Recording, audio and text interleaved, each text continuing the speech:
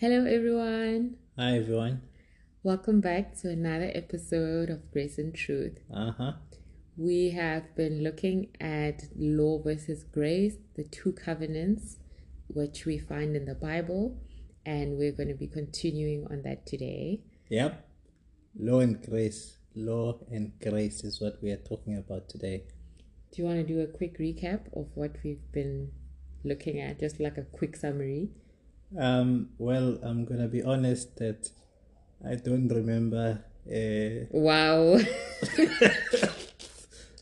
But yeah, no. Look, in the last two episodes, we have been looking at law and grace, and it came from Romans 6 and verse number 14, where it says, "Sin shall not have dominion over you, because you are not under the law, but under grace."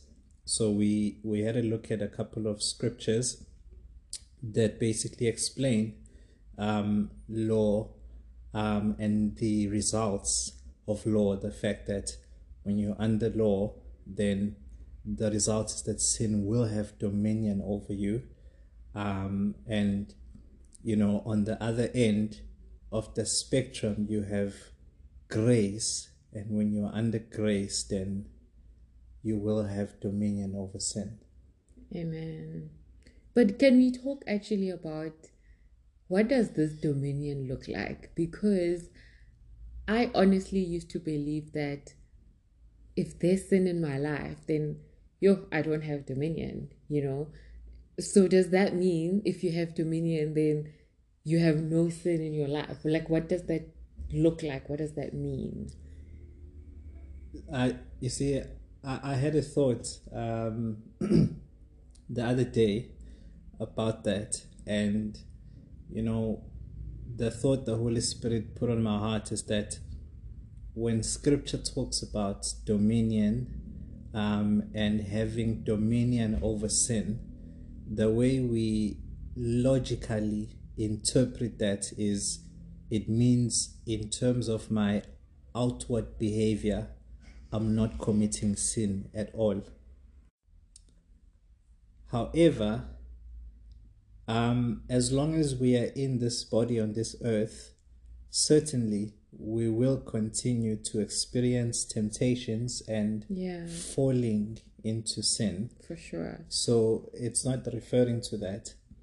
What it's really talking about is the fact that when you have dominion over sin, it means that in your conscience, you are free. You are free from guilt and condemnation as a result of your sin. Wow. Grace frees you, and the way it frees you is by one phrase: justified by faith. Amen. When you know that no longer are you justified because you are not sinning or because you are obedient, but you are rather justified because of the work of Christ, then even when there is sin in your life, which obviously is all of us, the difference now is that you don't live in guilt and condemnation. You still live in confidence in God. Sure. Because you understand that it has been paid for. Amen. And that's it. But like I said, in terms of recapping, that's about as much as I can remember. I don't know about you. I think that will suffice. Thank you. So, getting into today's topic, we are going to be talking about righteousness by the law versus righteousness by faith. So it is still under the concept of law versus grace. And remember, as we've spoken about basically in almost every episode, that righteousness is your right standing with God. So it's your position before God. So it's either by the law or by the works of the law or by faith. And that's what we're going to be looking at today. The scripture is Romans 10. Yeah, Romans 10 speaks about righteousness by law and righteousness by faith. So if we read Romans 10 now, I think as per all, the other episodes, we're not exactly going to read, each and every verse, but essentially Paul is writing now, and he says in verse 1, his prayer for the Israelites is that they may be saved, and he talks about their zeal, that they have zeal for God, but it's not based on knowledge. And then in verse 3 he says, since they did not know the righteousness of God and sought to establish their own, they did not submit to God's righteousness. And then in verse 4 he talks about, now this is a scripture, I think in the previous episode, if not the one before that, my wife mentioned verse 4. It says, Christ is the culmination or the fulfillment of the law, so that there may be righteousness for everyone who believes. Now, before we move on, I just want us to discuss just a bit in terms of our experience as Christians on establishing our own righteousness, because I can say for a fact that from the time I got saved, and in fact most of my Christian life, this is something I did not know. Amen. And therefore my Christian walk was always based on how much I can obey God. Yeah. Because I felt if I don't obey God, then how can I pray to Him? Yeah. How can I have a relationship with Him? And so many times I would lack the confidence because unfortunately I failed in so many ways to obey. I actually relate so much to that, because you're almost 100% a similar experience to yours and a similar journey to yours. Since I got saved, I used to believe that, if it, like my right standing with God, actually, I used to believe that it comes from me. It comes from the things I do. And, if I've done great, it's almost like you have an extra confidence before the Lord, where you can ask for the big things, and on a day where you feel I haven't done enough or I've fallen so short, you kind of hold back. I sometimes wouldn't even feel confident enough to read the word, because I'm thinking, man, I'm so unworthy, I'm so not enough. But thank God for His righteousness that is by faith, apart from the works of the law. Truly, thank God for that. There are many other experiences I believe we can share, but for the sake of time, we'll just continue. So verse 5 says, Moses writes this about the righteousness that is by the law.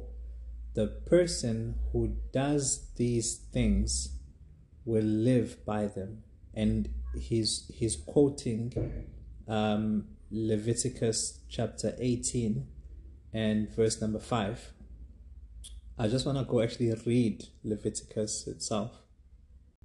Now, Leviticus 18 verse 5 says, that Paul is quoting, says, keep my decrees and laws, for the person who obeys them will live by them. Which in essence, I think like we've mentioned in previous episodes, the law is about your obedience to God's commandments. Yeah, and as you obey, He responds. Yeah, exactly. Yeah. God responds to your obedience to His law. Okay, so then that basically summarizes the righteousness by the law. You obey, you obey what the Lord is commanding of you, and you will live by them. Amen. And I think, like we mentioned previously, from Galatians 3, where the Bible says it's not just obedience once off. It's actually obeying continually in all things. All the time. All the time. That's actually God's standard when it comes to his law. Yo. Now think about it. Before we knew this truth, one thing I can remember, for example, is that on a day where in varsity, I actually read my Bible in the morning. I had devotion, and I was walking out and going to school, and I was like thinking about what I was reading in the morning, meditating basically.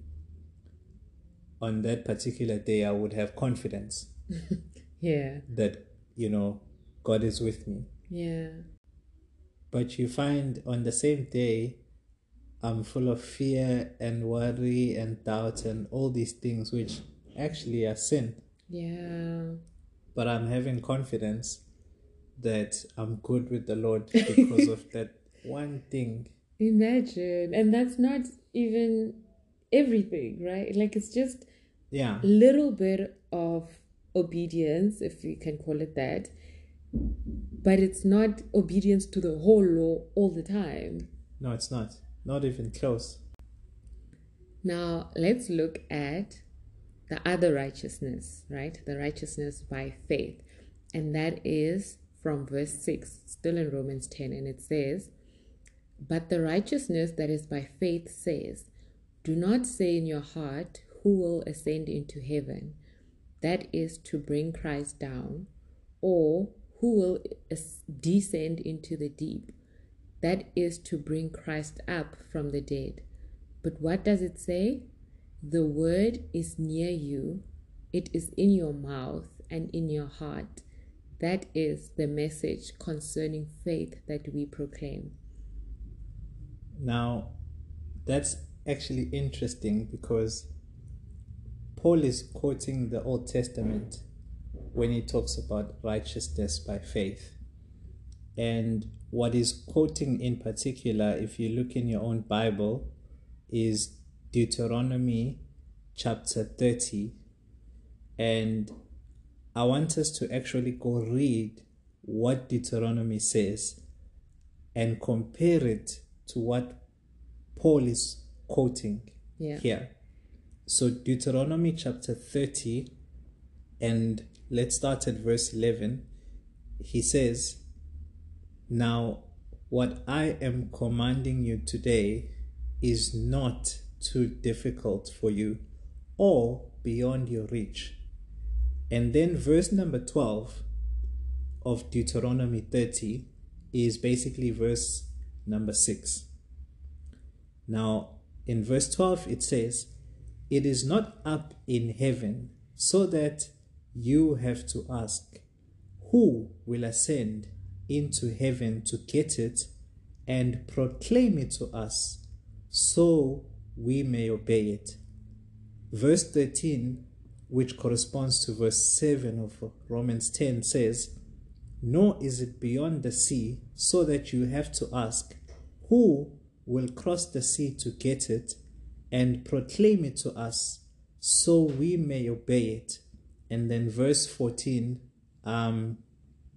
then says, which corresponds to verse 8 of Romans 10, "No, the word is near you, it is in your mouth and in your heart, so you may obey it." It really sounds like Paul is actually misquoting the scriptures. Like there's some words missing in his It's quotation. like he's quoting half and he's chucking out the other half. Because when you read in Romans 10, Paul says, when he quotes it through the Holy Spirit, now let's just break it down for a moment. He says, "Do not say in your heart, who will ascend into heaven?" That is to bring Christ down. In Deuteronomy 30, what is quoting, it says, "It is not up in heaven, so that you have to ask, who will ascend into heaven to get it? That part quoted correctly. Yeah. And then it says, and proclaim it to us so we may obey it. But it doesn't say that in Romans 10. The part where it says proclaim it to us so we may obey it has been replaced by that is to bring Christ down. And similarly, in the next verse, where in Paul's quotation, he says, who will ascend into the deep? That is to bring Christ up from the dead. If you read it in Deuteronomy, it actually says, who will go beyond the sea? So that you have to ask, who will cross the sea and proclaim it so that we may obey it? Yeah. That's what it says. So the portions where the Bible talks about where we need to obey has actually been replaced by Christ coming down. As if the Bible is saying so that Christ may come and obey it. Oh, wow. Now, doesn't that remind you of Romans 5, where it talks about one man's sin? Oh, yes. And by one man's obedience, who is Christ, the many were made righteous. Exactly. That's exactly what Romans 5 says. By one man's obedience, many will be made righteous. Sure. Now, do you remember what today Apostle Craig was saying in church about the cross making a difference? Yes. And just the scriptures that he used. Oh, yes. So in Isaiah 53, the Bible says we are all like sheep going astray, right? Yeah.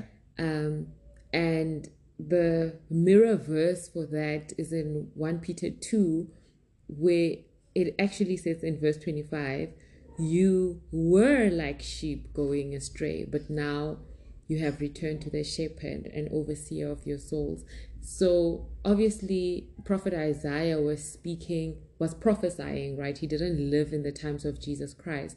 So he is prophesying through the power of the Holy Spirit, all of us going astray. But now, because we are in the new covenant, that same sentence is now used in the past tense. So we don't identify with our sin anymore. We identify with the cross, because between Isaiah's prophecy and the declaration of Peter here saying you were like sheep going astray, which is a quotation from that verse, the difference in between that is the cross. The cross changed everything.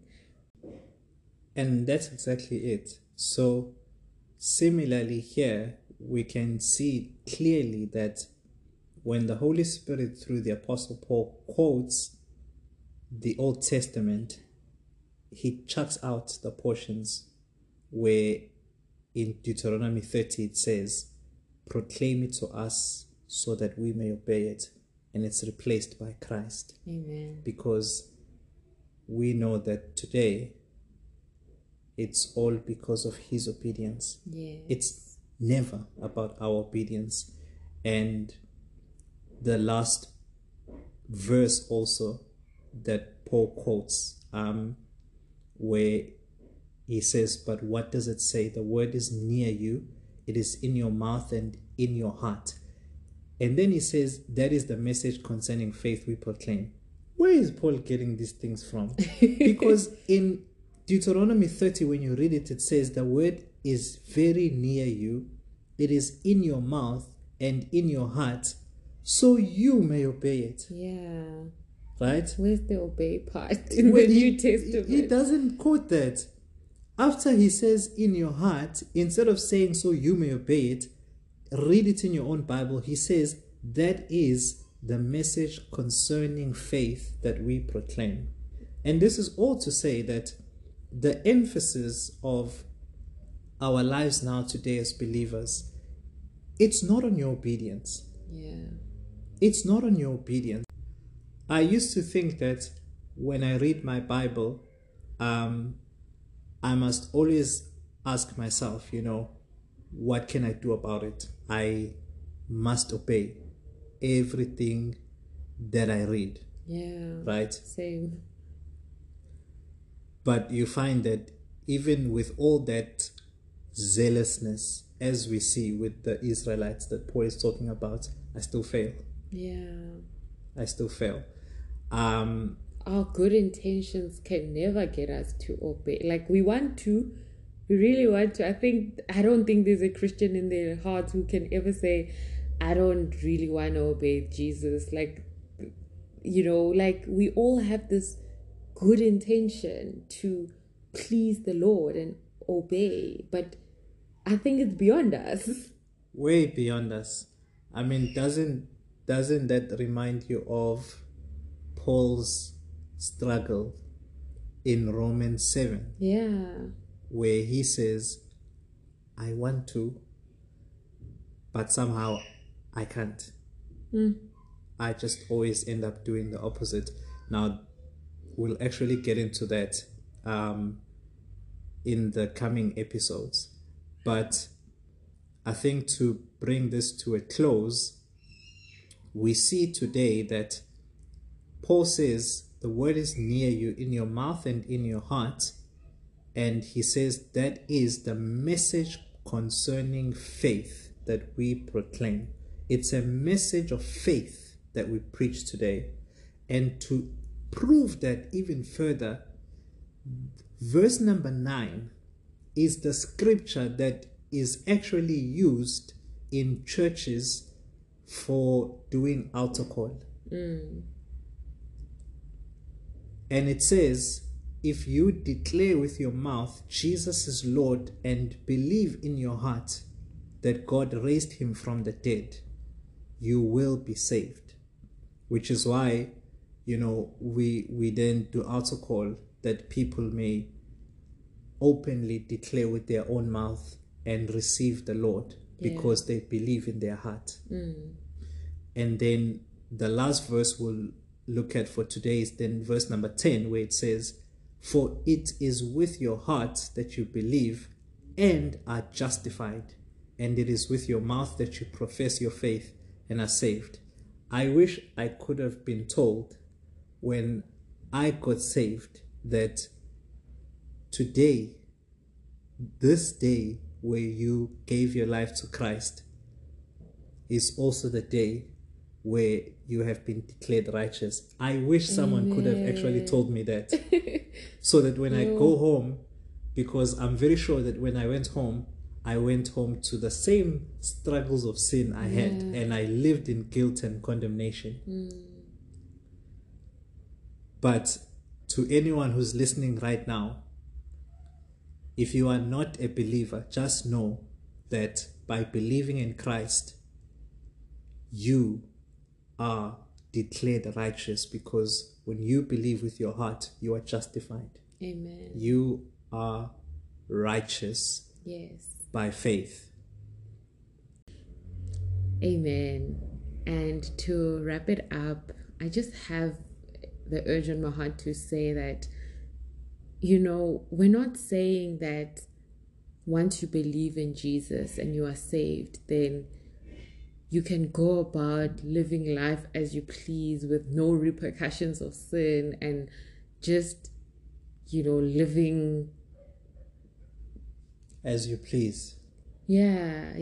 It's once you really, really believe and understand that you are in right standing with God, man, the obedience it produces in you, it's a fruit of the Spirit, right?